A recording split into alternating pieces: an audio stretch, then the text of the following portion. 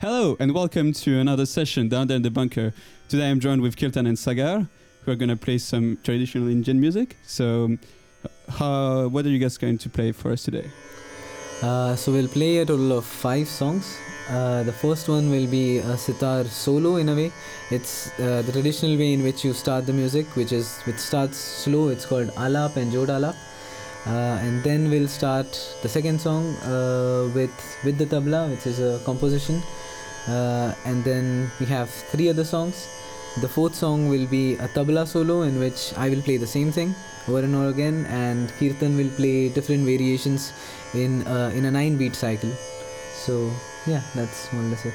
Okay, so we're gonna hear it right now. See you afterwards for the interview.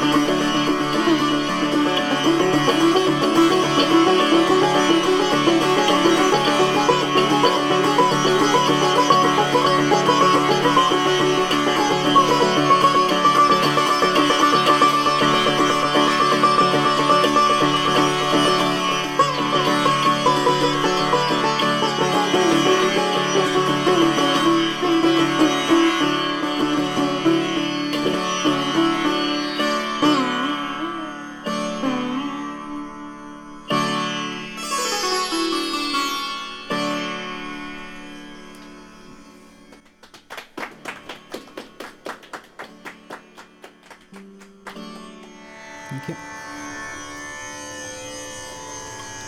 So, we begin with the next one. Okay.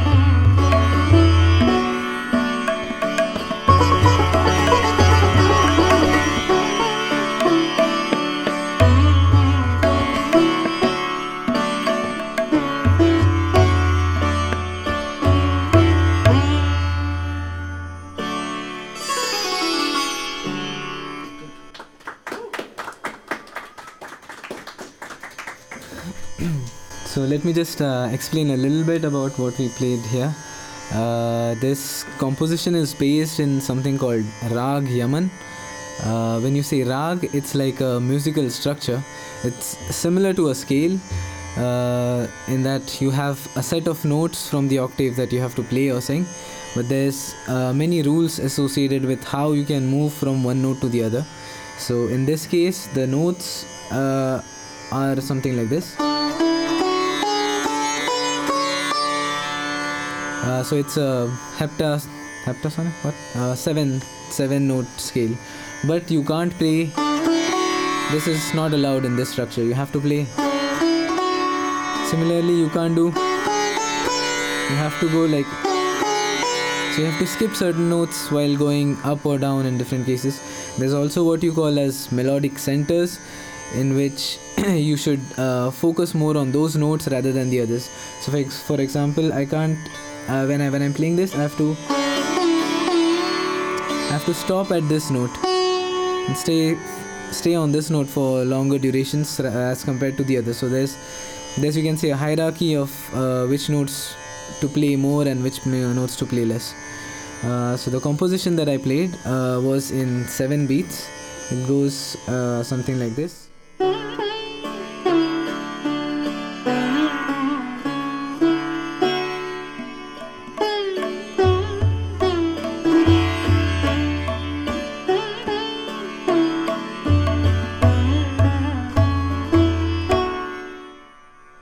So this was, you can say, the main thing that was known before. The rest of it, whatever we played, was completely improvised based on knowledge of this Rag Yaman. So it's like you have the structure in your mind and then you improvise throughout based on how the structure is defined and your imagination in general. So basically every time we play, it's something different. So yeah. So we'll go with the third composition now.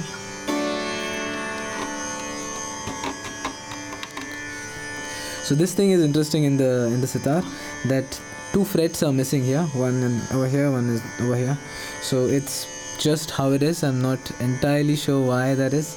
I think it's easier to locate the position perhaps, but that's why while playing certain compositions I have to move the frets here and there just to adjust to what we are playing. Also, you might have seen maybe that there's lots of strings here in the sitar. So there's a total of 18 strings right now, and I play mostly on one string, and the others are for the melodic effect. So this one is here. There's 12 strings which I play, which I don't directly play, I just play like this, but they are tuned according to the structure that I'm playing. So I'll take a minute to tune it.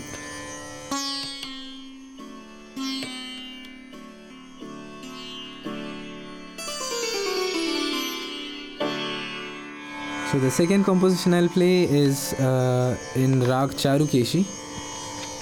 So it's in 16 beats.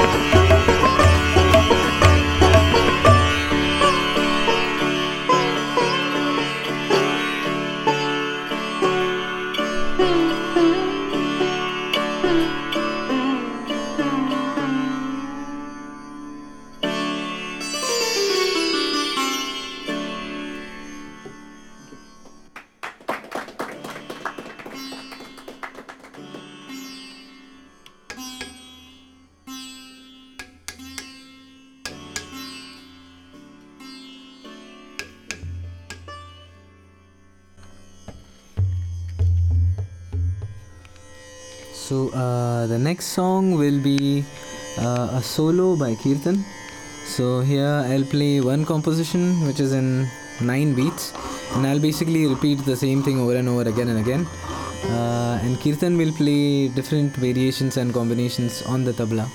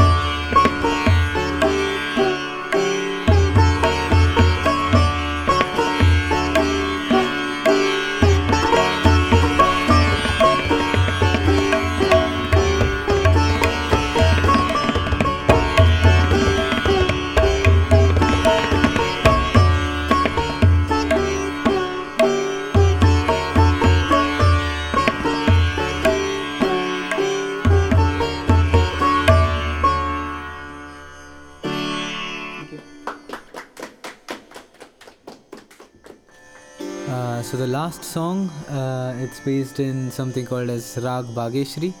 And yeah.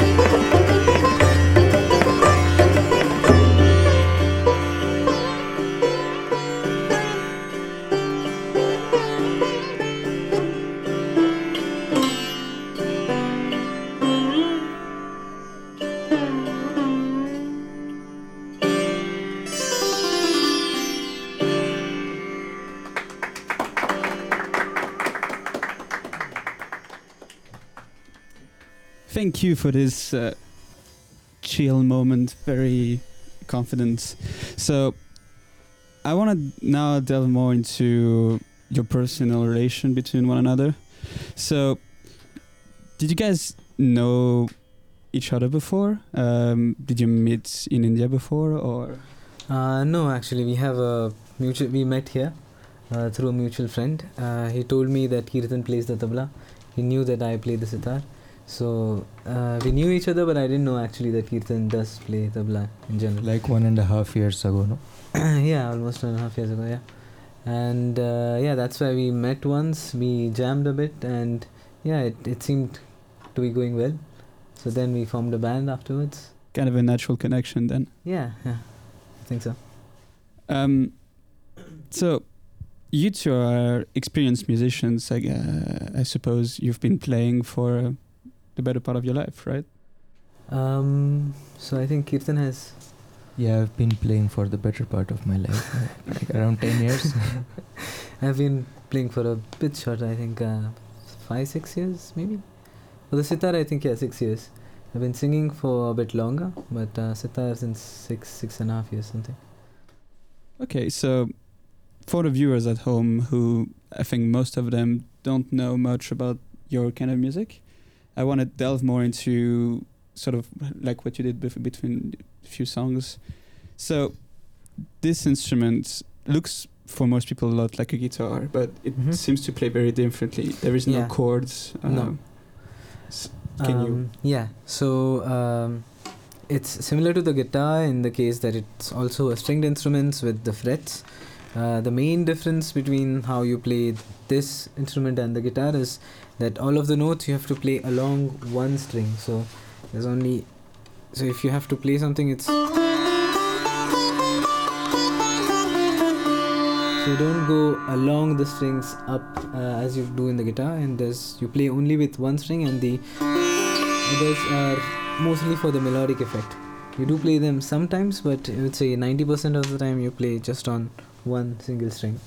The second thing, the concept of chords, that doesn't completely exist as such in Indian music. We generally don't play it. We know of it, but we play or sing what we call as a monophonic music, in which there is one bass that keeps on having the one melodic characteristic, you can say. There's not several things playing at once to create a harmony. We play in the harmonics, but we don't play harmonies. So you have this iPad here that you told me you base the rest of your playing around this bass. So that is supposed to be a third person that's having this instrument. Yeah, exactly. So we use this as a drone, not the flying type. Just like a background music that keeps on playing to give you kind of the bass of your main note that you're playing or singing in. So we have this kind of floating system of the scale, in which we have these notes called sa re ga ma pa dha ni sa, and the first note, the frequency of that note can vary depending on the person. So right now this instrument is tuned in D, but there can be other instruments which are tuned in E or F or A or anything else. In that case, there sa re ga ma pa dha ni sa is something which is transposed in that scale. So that's why we need this kind of bass to give us the main note, which is the sa, and then using this we play the different songs. Okay, now I want to delve more into the rhythm section, because for most untrained eyes, people would think it's quite limited, but you seem to be able to do a lot of different sounds. So I would say most people have never seen one before. Probably, yeah. So can you walk us through a bit what all the different possibilities are? We've seen you using a hammer. We've seen you all types of different rhythms. What people often say, because they see these two drums, is that it's maybe like a bongo, but the way it differs like the most is in this kind of other instruments, other percussions, you use either a stick or really your hands. Here it's all your fingers. It's like you don't really move your hand as such. You're only all your force is through your fingers, and the same on the left side as well. And here it's different from other, like it has really a lot of variation in terms of tone that you can get it, and it's very common to do things like this, and combined with these parts it creates other sounds as well.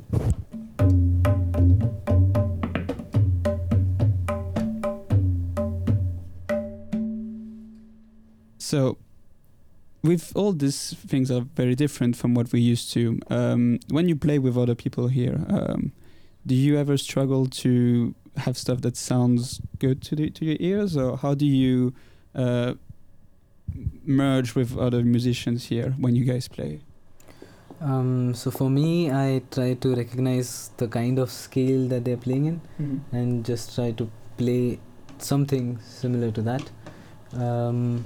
I would say the challenge is because I'm used to playing in one particular scale, like I said, that or in one particular bass note, which is D.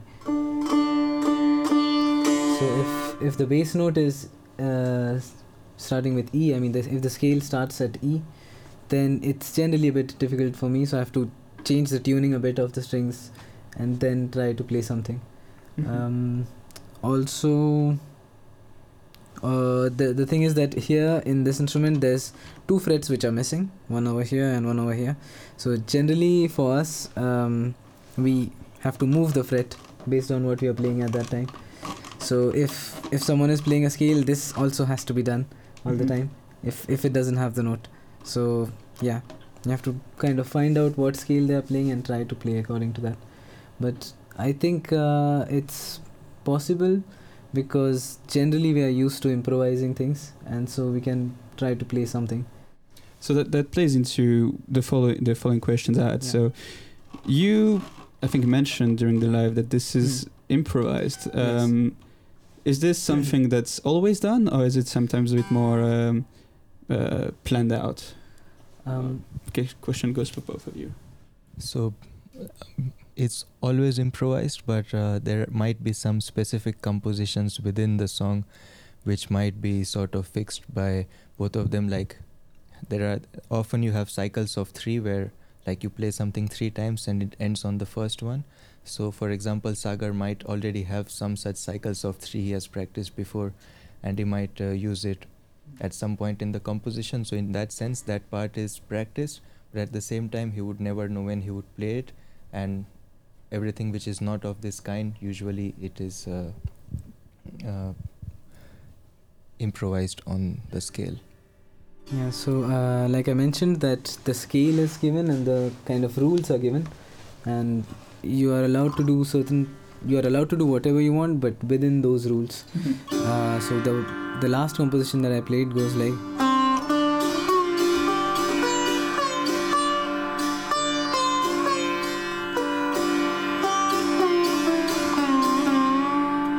So here I can't kind of wait on every single note.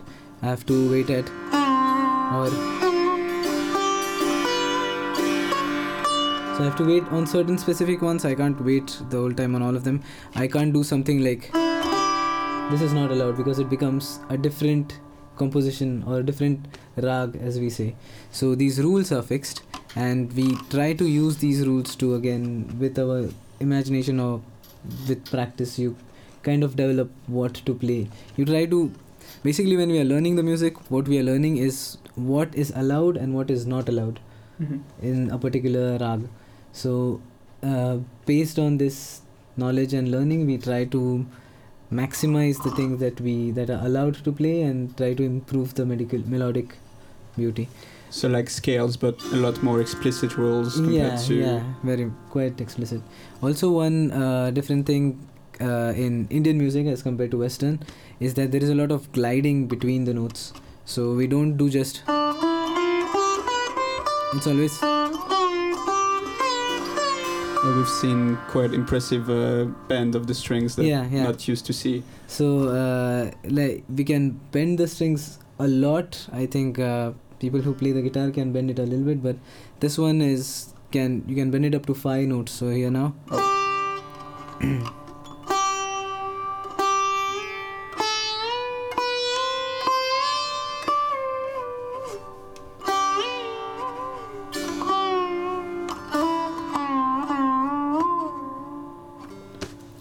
So now I have a more question for you two on when do you guys play this kind of music? Do you have live gigs?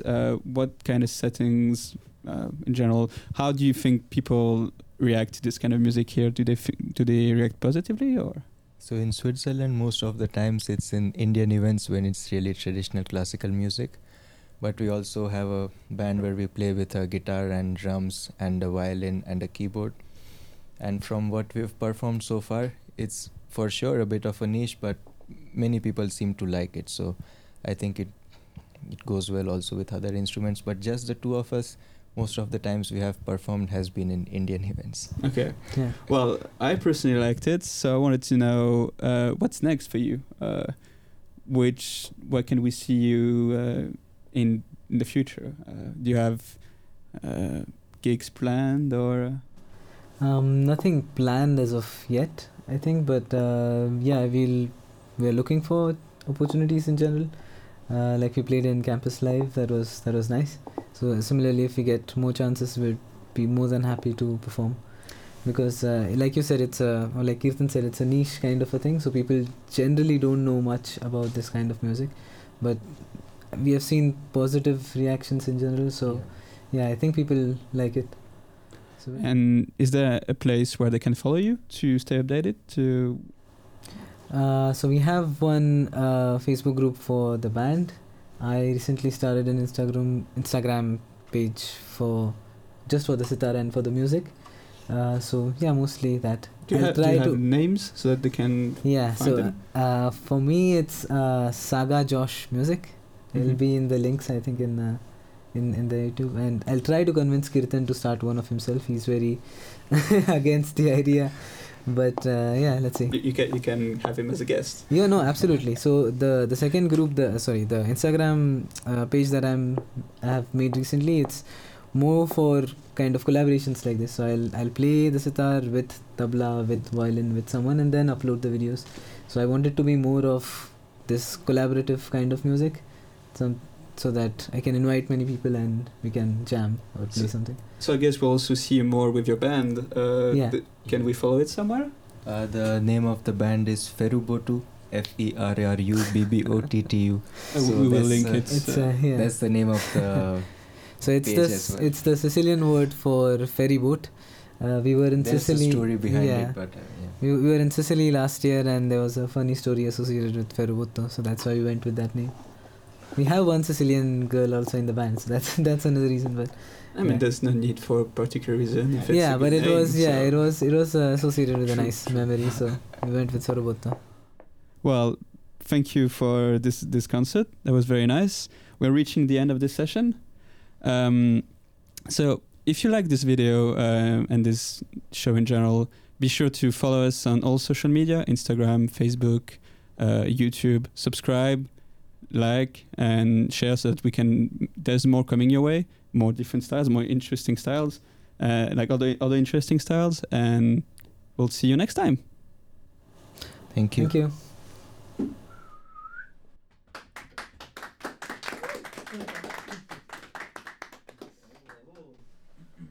In the end, I think it's like 40 or 50 minutes.